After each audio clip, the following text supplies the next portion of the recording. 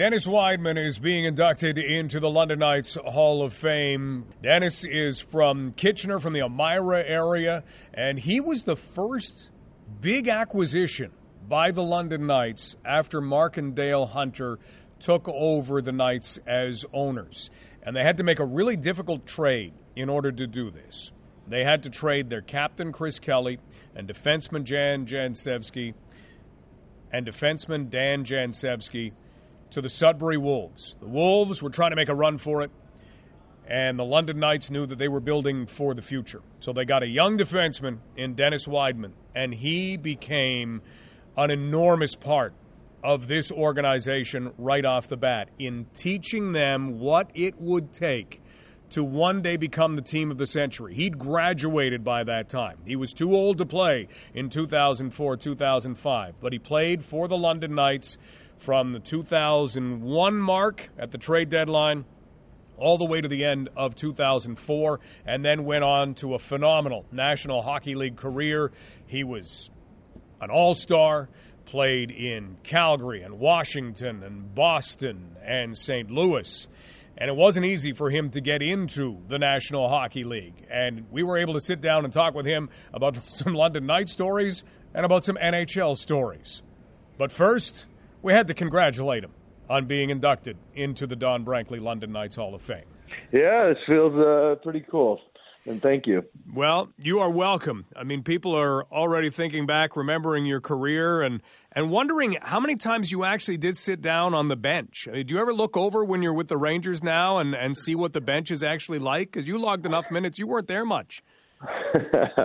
Yeah, I mean, I played quite a bit back then.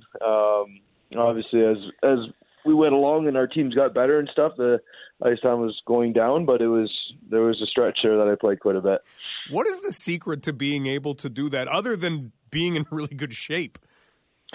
Oh, I don't know if I'd go as far as to say I was in really good shape. I think I was just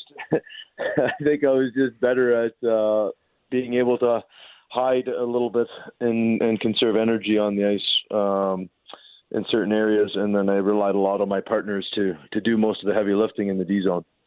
When we go back, you were acquired from the Sudbury Wolves, and that was the first big move on the way to growing the London Knights into what the franchise really turned into and it has tried to stay as over the years. What do you remember about first arriving in London? I remember the drive there. I was riding with my agent at the time, and I remember coming into the ice house and walking through those doors. And I had played in Sudbury before that, and it was an older building too, but the ice house was a different beast. And to walk into there, and one of the first people I remember seeing is Branks, obviously, and it just seemed like a pretty special place, and obviously with the Hunters and all that. So kind of wheeling in there. I remember the change room like it was yesterday, so it was quite the experience. And then not long after, I think right after practice, my billets, and who I'm still really close with, the Gabrielli family, were there to pick me up and take me home. When we look ahead in that season, there was a stretch where making the playoffs was possible, but you had to win a whole lot of games. The Kitchener Rangers had to lose a whole lot of games. Somehow it all fell into place, and then the team seemed to kind of pick up from there. What was it like growing with that team, the core that came in, and watching everybody get older around you? Yeah, I mean, I can't remember exactly if it was my first year when I was there, if Rick Nash was already there, or if that was the next year. But I remember getting him coming, and then the year after that would have been Corey Perry, and then Bolin, and then Dylan Hunter came in too. And I just remember these guys coming in and what they were and how good they were as junior, and we just kind of everything came together. Then it was Danny Sivret and Mark Mathot.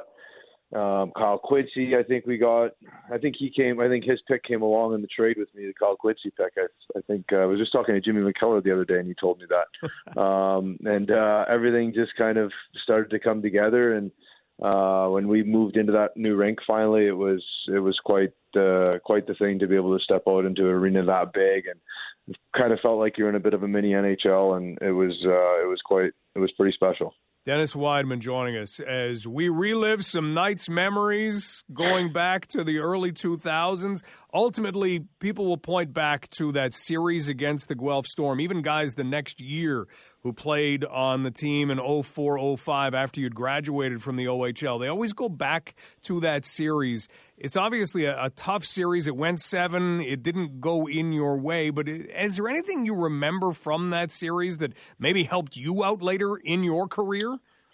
Yeah, I mean, it was a tough series. I think we were the two best teams, I think, in the OHL that year. I think we might have had 12 or 13 losses that year, I believe, and they weren't far behind. So we knew it was going to be a tough series. I just remember Kevin Klein had a very good playoff. Dan Paille was there. The St. Pierre, the little guy there with he the was long there. stick. He was good, and then they had other guys running around, and it was a really, really good series, and it went to stretch. I think Game 5 we won in overtime in London, I believe, and then we lost Game 7 in London. It was tough. It was a tough way to finish. I thought we were going to win that game and move on, and it was kind of had that feeling that whoever won that series was going to move on, and Guelph ended up moving on. So that was a tough way to go out, but. As far as younger guys go, I think it was a great learning experience for them. Obviously, they learned a lot from it because they went on quite the run the next year. Dennis Wideman talking with us this afternoon about his time with the London Knights, one of 3 inductees into the Don Brankley London Knights Hall of Fame with Dan Maloney and with Rick Green.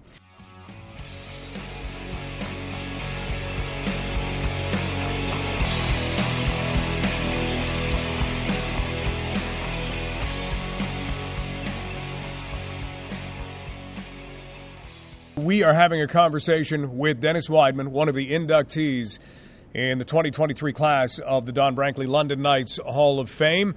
So we have talked about Dennis with the London Knights.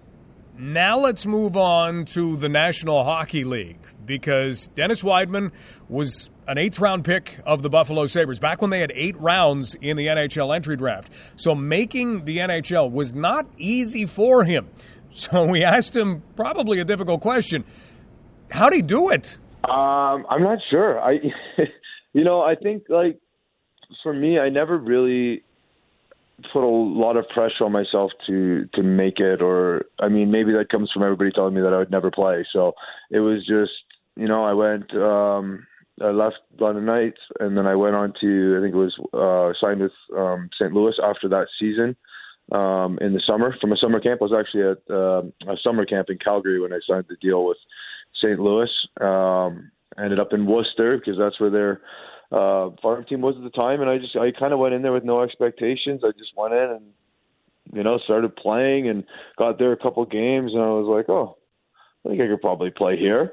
I thought, like, okay, this is what this is. So I was just kind of like, I always had the mentality that, I kind of felt like I was going to be a pretty good AHL player that, maybe if I played really well, I could get some games here and there with injuries and sickness and stuff like that. I didn't really have the expectation of playing for a long time.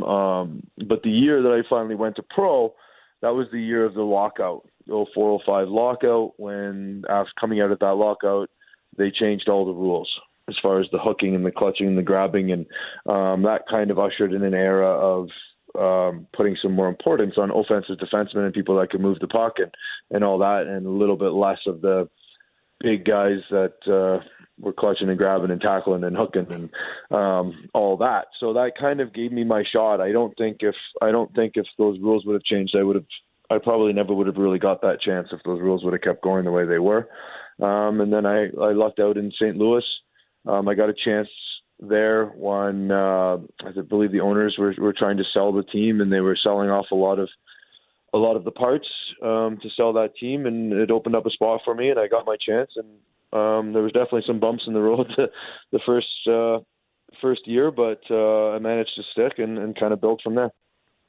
You went on, you played in Florida, you played in Boston, you played in Calgary. Being able to travel around, live in those different cities, play in those different organizations, does every organization feel similar, or are there real differences in kind of the way the cities and the organizations run, even though you're going out and playing NHL games night after night?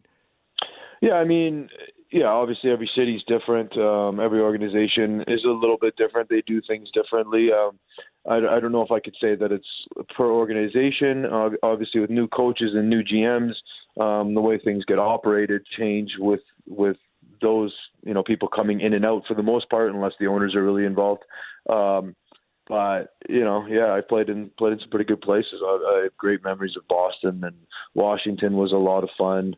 Florida was a little different for me, being in the warm weather and the Gulf and all that stuff. It was a short stay there, and then I moved on to Washington, and obviously Calgary with playing in Canada and playing a Canadian market. I always wanted to do that, so that was a great experience as well.